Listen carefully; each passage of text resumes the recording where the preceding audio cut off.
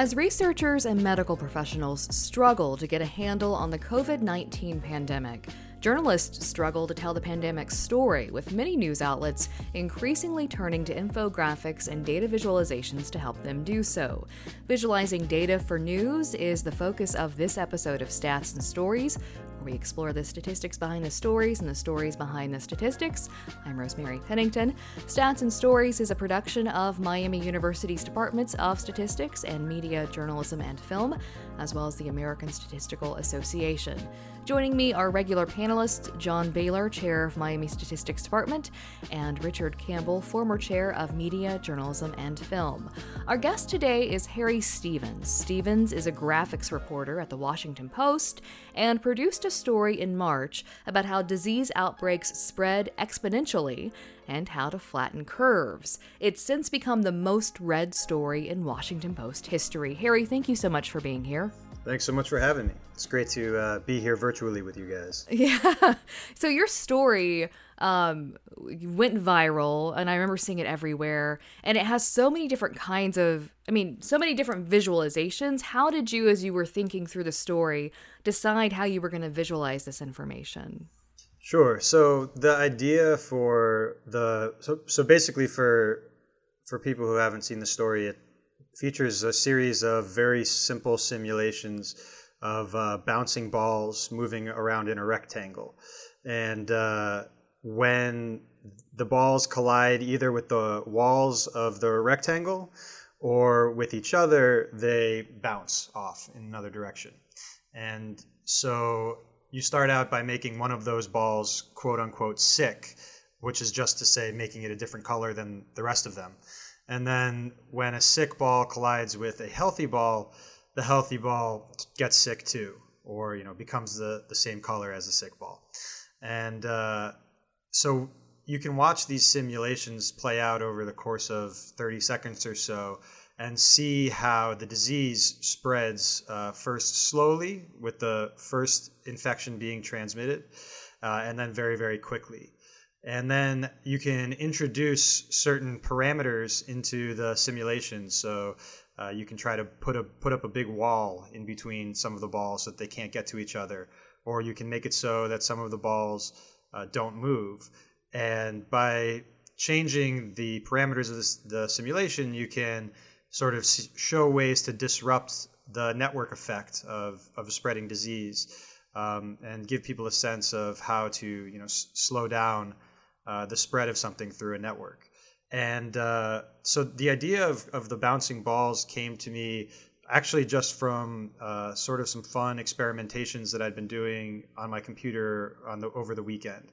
I don't have like a computer science background, so a lot of the code that I've learned to write has just been from me doing these sorts of experiments on the weekend and reading tutorials online. And so one of the things that I was always curious about was collision detection. And, so what happens when two circles, occupy the same space? They're moving at a certain angle and a certain speed. So when they've collided with each other, what happens, and how do you represent that in code? And so I had done some experiments with it, actually a series of experiments. I think the first one I did was 2 years ago, and it was just like how to make it so that if a circle hits the side of a screen, it bounces off in the other direction, which might be easy if you know geometry, but I had to look up all the formulas for what is the angle of reflection based on the angle of incidence, and then how to make the ball bounce. And then once you've done that, then you have to figure out how to make the balls bounce off of each other when they hit each other, which is much more complicated. And I think a year later, I was like, yeah, I want to come back and revisit this code. And so I got the balls to bounce off of each other. And I mean, there are things that are probably more interesting to computer science people than to maybe all of your listeners, but just making the algorithm efficient, because you have to compare the position of every ball to every other ball at each tick. And but there are ways to make it more efficient so that you can add more balls to the simulation and it doesn't crash your computer. And there's all kinds of interesting things here. So I had just been doing these kinds of experiments long before COVID-19 was a word that anybody knew. And I just thought that they were fun to look at. They're fun to watch. And I think that that's kind of part of the key to the success of the story, is that like even if you're not talking about a disease, even if you're not trying to teach somebody anything, it's just visually engaging to watch these balls bounce around. And so that can draw people in or give them a door to step through into what it is that I'm trying to teach them. So so like I had the bouncing ball thing already working. I'd already written the code for it mostly. There were still some bugs, like sometimes the balls would get stuck together and I had to figure out how to make it so that didn't happen. But it was mostly, that part was done. So we were in a room with some editors and some other graphics reporters talking about, like how can we move our coverage forward of COVID-19.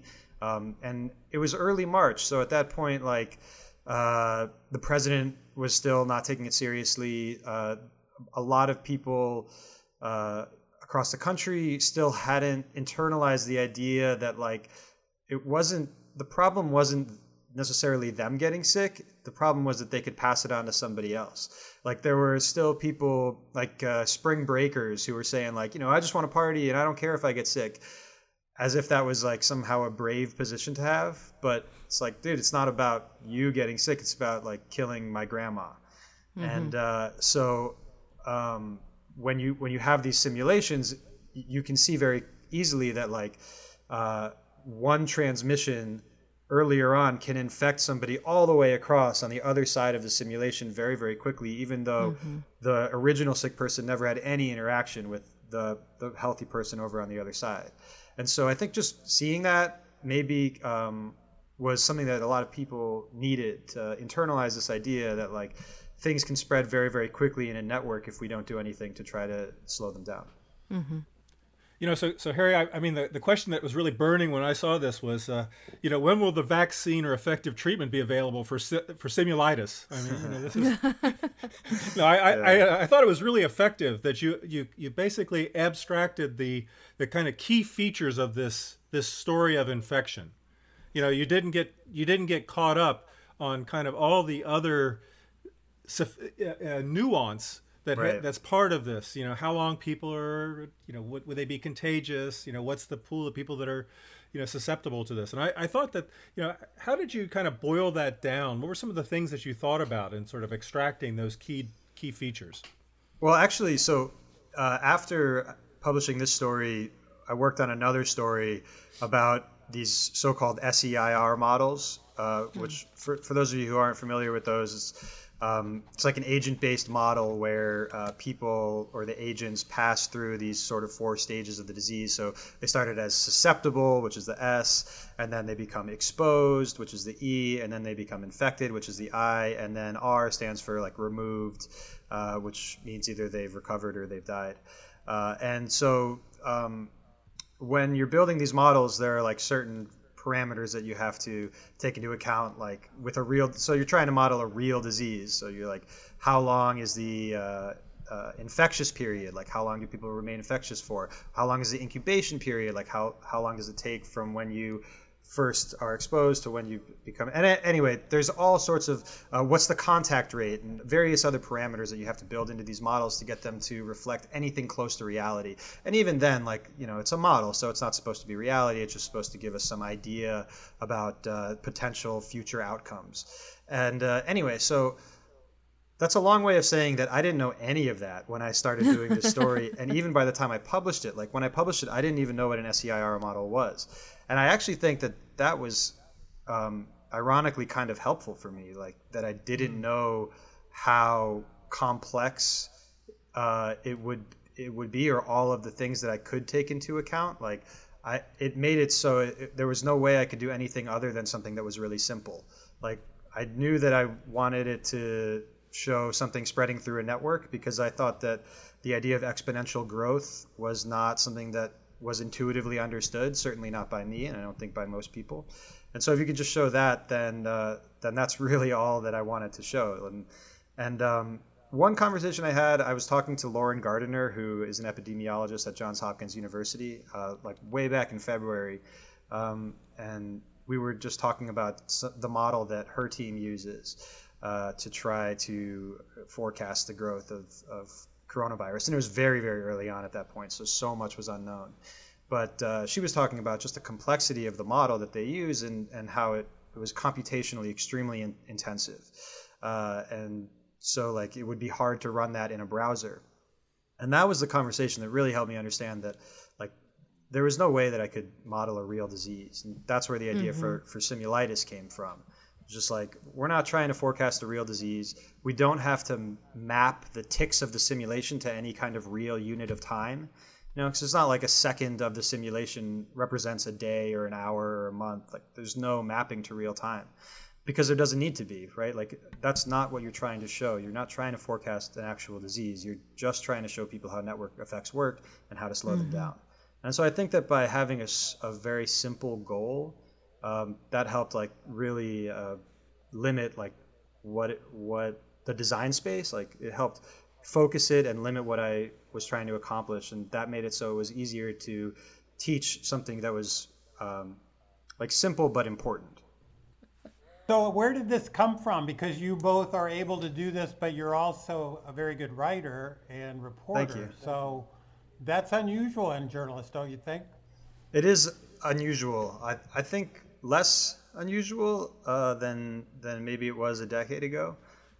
I think that, so I started out in journalism as a writer and a reporter, which I think has been really valuable for me because I learned about like how to collect information, how to interview sources, how to frame a story before I learned any of the graphics and code stuff. All the graphics and code stuff is building on top of that foundation that I already had, and like how to explain things to people, how to tell a story, and how to find sources. So I'm glad that I did it in that order.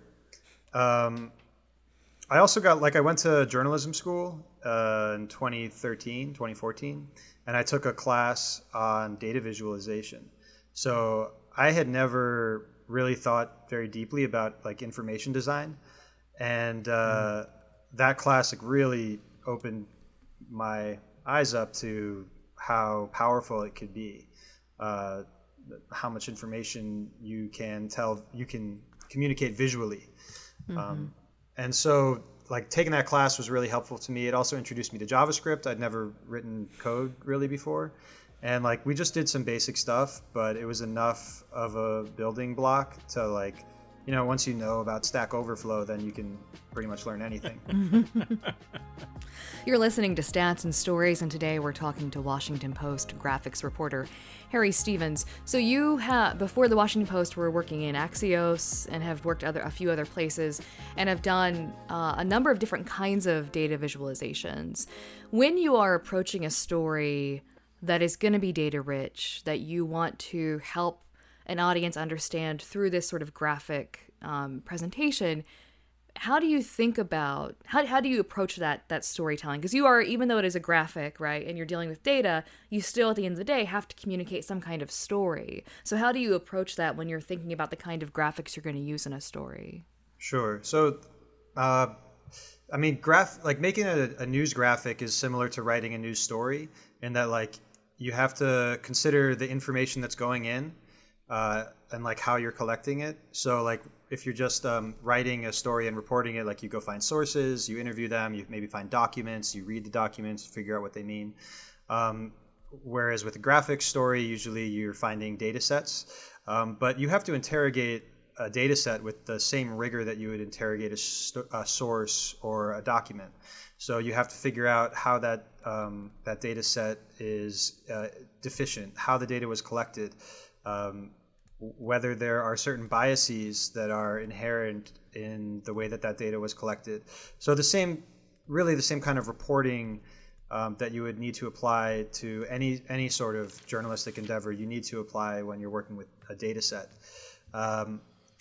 And then once you've sort of analyzed the data, so if you're doing a story with data, it's not like you just have a data set and you're just playing around with it like for whatever might come out of it. Like usually you have a hypothesis and you're trying to see if the analysis bears out that hypothesis. And like a lot of times it doesn't, and then you don't have a story. And that's the same with any kind of reporting. Like, you might think that something is going on at City Hall, but then you interview everybody and they're like, no, that's not happening. And you don't have a story. So But anyway, so once you've done that analysis, like for me, the graphic side of the thing is really the fun part. I try to make things that just look really cool and that are like engaging to people and really fun. And so, I mean, part of it is like I can only make things that are cool if they communicate the central idea. So like all of the aesthetic decisions for me come from the purpose of what I'm trying to communicate. So there's like, I don't know if you guys play chess, but in chess there's people say like tactics flow from a superior strategy. So I look at that in the same way as like with making a graphic, the aesthetic decisions flow from like your communication strategy. So like, what is it that I want to tell people? Like, what do I want them to get out of this? And then try to delete everything that doesn't serve that purpose. And then like once I've really gotten that, then it's like refining it. So, making it look beautiful or making it look clean or, adding some kind of visual flair. But generally, like, I don't know, it's a balance, right? Because like you do in the news business, like you need to make something that catches people's eye and like is really cool, but you also need to communicate something as well. So, they have to kind of work hand in hand, but I guess if you had to get rid of one, you'd get rid of like the flair because you need to communicate something more. Like that's the most important thing. I'm curious as you go through these types of representations, how do you dealing with uncertainty in the inputs? I've seen that you've looked at sort of a couple of different scenarios that might play out in a simulation. Do you have other ways that you help recognize and convey the fact that these models do have imprecision? They do have uncertainty that are a part of it. And the input that's provided to these models isn't known and possibly can't be known. So what are some of the things that you've done to try to convey that uncertainty and variability? Every journalist, I think, or like graphics journalist that's covering COVID-19 right now is grappling with this problem. So one thing I did, another story I did that I mentioned earlier was about how these SEIR models work. And so one of the things that we did there was, again, we used a fake disease because we weren't, again, trying to say anything about COVID-19. We were just trying to help people understand how the models work. So we used simulitis again. And this story, by the way, did not do nearly as well in terms of traffic, but I think that it was a bit more, I don't know, I think that for the people who liked it and really wanted to dig in, I think that they enjoyed it. But for that one, we just let people adjust the parameters themselves to see how that might affect the output. And then we tried to explain it using quotes from real epidemiologists that we had interviewed about like how grappling with uncertainty is at the very core of what they do. So like the purpose of these models is not to like open up your crystal ball and tell people exactly what's going to happen. It's just to help people who need to make important decisions understand like the range of possibilities and like how their decisions might affect the outcome. So like, I can't, no epidemiologist can tell you, how many people are going to die of COVID-19 or how many people are going to be infected or when we're going to hit the peak and when it's going to start going down. Like there's just no way to do that with any kind of certainty. Like even people who predict the weather, for example, like get it wrong all the time. And they've had many, many, many more decades to deal with that phenomena and to prepare their models. And it's still, and there's probably more certainty going in, and it's still like you just can't get it right every time because nature is chaotic and it's hard to predict the future. But the point is like again, not to predict the future, but just to understand like how our decisions can affect the range of possible outcomes. And so that's like one thing that story tried to communicate. Other places have done a pretty good job. I think like 538 now has a tracker of all of the different model outputs. And so just comparing them with each other, I think is useful. Like, wow, there's a really, really wide range of possible outcomes that these things are predicting, and trying to explain to people like what are the inputs that are going in. But yeah, I mean, inevitably there's going to be skepticism on the part of the public, I think, about a lot of these models because like there's sort of general misconception about what their purpose is and how they function. So, and then they, inevitably are quote unquote wrong because they didn't predict the future correctly, and then people say the whole model is useless. But of course, that was not what the purpose of the model was to begin with. So one of the things I love about your work, and it follows up on John's question about uncertainty, is journalists are really good at telling about what just happened or what happened yesterday. But you're talking about what might happen. So here's a story idea. You already may be thinking about that, because universities and colleges all over the country are thinking about, should we open in the fall? So it seems to me that you have a model that would suggest what happens at a place like Miami University when all these kids come from all over the country back. They're not they're living in their own places, they're gathering, they're having parties on the weekends. Can you do a model that's going to show what might happen as we decide whether we're going to stay online for another semester or whether we're going to, try to go back to some kind of business as usual?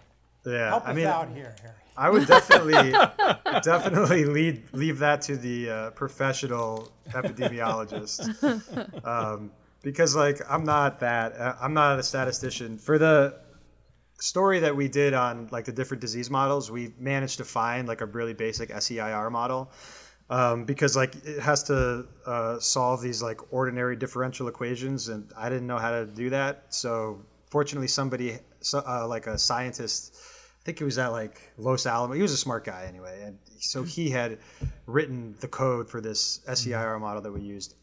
It's far beyond my ability to do myself. But certainly, it's a really important question. And I mean, as you mentioned, it does seem, if I think about my life as a college student and then add a extremely infectious disease that spreads quickly to that experience, I can imagine basically everybody getting sick. So it definitely does seem like a very dangerous situation and recipe for disaster. Particularly because it doesn't sound like there's going to be a vaccine anytime soon. So I definitely don't envy the college administrators who have to deal with this. Harry, you have mentioned math and coding, two things with which most journalists don't get a lot of in undergrad and also are terrified of. I speak as a journalist who was thankful the only math classes I had to take were logic and statistics when I was an undergrad. So what advice would you give to journalists who want to try to work with visualizations but might be semi-scared of what goes into it, right? Because it does seem like it's this black box where I need to know all these things and I can't do it well. What advice would you give to someone who wants to explore this? So I had the exact same experience in undergrad. I had to take a math class to graduate, and I took logic. Yeah. Now, going back, I wish I had taken more math classes because it ended up being something that I use in my job all the time. And, there's just a knowledge gap between me and people who have had more formal education that I work to close all the time, and I wish I didn't have to. But that being said, so when I started doing code and working with spreadsheets in journalism, I didn't know much math, and I still don't really know much. I know a little bit more, but yeah, I mean, a lot of times you just measures of central tendency, average and median.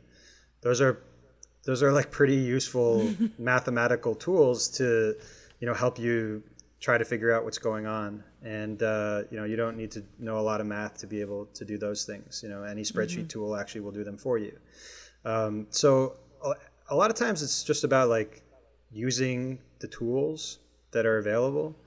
You don't even need to know how to code. I did sort of data journalism pieces for a couple years without knowing really how to code well. I used Excel. In fact, I still use Excel for a lot of data analysis. I mean, if I'm going to do something a little more complicated or that needs to be reproducible, yeah, I'll use R or I'll use JavaScript. But a lot of times I still use Excel. And I think that, and Excel's it's not great, and it it does introduce a lot of errors that like you have to be aware of, like it'll change your dates for you without you wanting it to do that, and various other things that can definitely be problematic. But it's still a better tool than nothing. And so I definitely think like if you can learn how to do a pivot table in Excel, like you're gonna know a lot more than most other journalists. Like if you want to start to use data in your reporting, just go online and Google how to use a pivot table, and suddenly you'll realize that like you have this new superpower that you didn't have before. So I just think like you learn incrementally, and I guess it's part of it is like having the mindset of like, this is not too scary. Like I'm just going to try to learn one thing at a time and get better as it goes. Yeah, I'm going to ask the complimentary question. As someone who got out of writing because I did despise the subjectivity of assessments when I was an undergraduate, and I decided that, thank God there was a place for people like me that I didn't have to deal with it. But yet now what I do more than anything else is write. So what kind of advice do you give kind of to the people that are coming from the quantitative side that are doing data analysis and modeling, but still recognize the importance of that communication and integrating that kind of the important part of the story that goes with this? What kind of suggestions do you have for folks like me? Yeah, that's a great question. I think one thing you can do is read The Elements of Style. That's a great book. I read it and it helped my writing so much. Use strong active verbs, delete unnecessary words. Verbs are stronger than adjectives, stuff like that. The other thing is like empathy is the biggest thing, both for writing and for making graphics. Like you have to have empathy with your readers.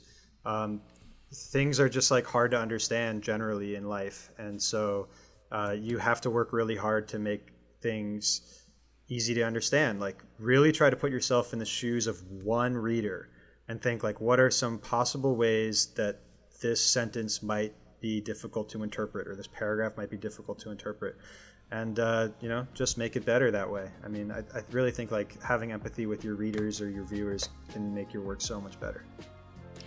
Well, Harry, that's all the time we have for this episode. Thank you so much for being here. Yes, thank you, Harry. Thanks for having me. This was really fun. Stats and Stories is a partnership between Miami University's Departments of Statistics and Media, Journalism, and Film and the American Statistical Association. You can follow us on Twitter, Apple Podcast, or other places where you can find podcasts. If you'd like to share your thoughts on the program, send your email to statsandstories@miamioh.edu or check us out at statsandstories.net, and be sure to listen for future editions of Stats and Stories, where we discuss the statistics behind the stories and the stories behind the statistics.